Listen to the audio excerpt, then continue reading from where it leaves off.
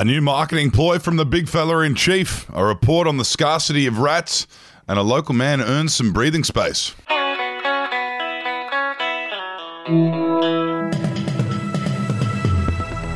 Hello, it's Thursday the 13th of January. I'm Wendell Hussey. And I'm Clancy Overall. And this is your Daily Batuta. Now, we're going to start off with an exclusive story that is on the front page of our paper this morning. It's a pretty shocking one.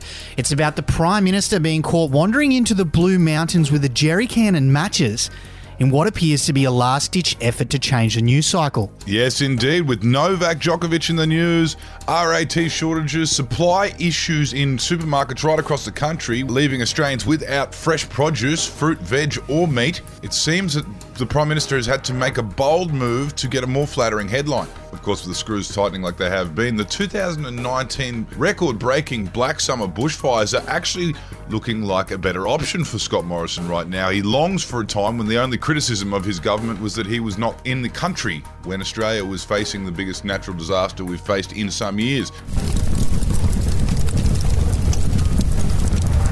And we've got another story about the state of affairs in the country. A new report has revealed that a $300 gram of Class A narcotics trafficked across 3 continents is somehow easier to procure than Australian-made RAT tests. Yes, indeed. And it can probably be there in about an hour or so if you've got the right number.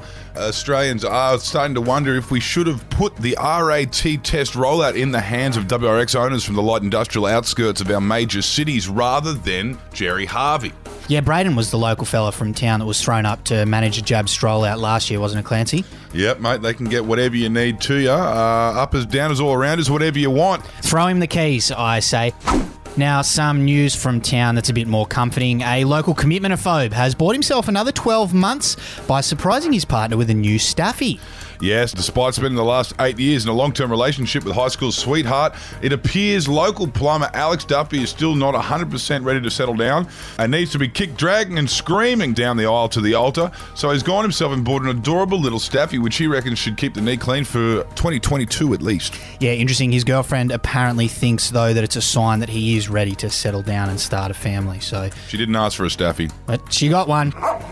Now, we had a story yesterday about a young woman planning on getting COVID, and our quote of the day today relates to that. It comes from the University of South Australia's Chair of Biostatistics and Epidemiology, Adrian Esterman, who told the ABC yesterday that you hear stories of people having COVID parties to try and actually get infected. They're playing with their lives and the lives of their loved ones. Even though younger people are less likely to get sick and die, some do. This isn't the chicken pox. This is something we should probably still shut down if you feel those symptoms. See what happens there. See if anyone heeds Adrian's words. Anyway, that's all we've got time for today. We hope you have a good one, and we'll talk to you soon. Bye-bye. Hooroo!